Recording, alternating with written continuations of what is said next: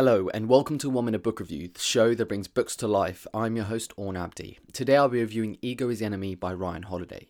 Ego is the Enemy is an in-depth look at the role that ego plays in the ability to live a productive and fulfilling life.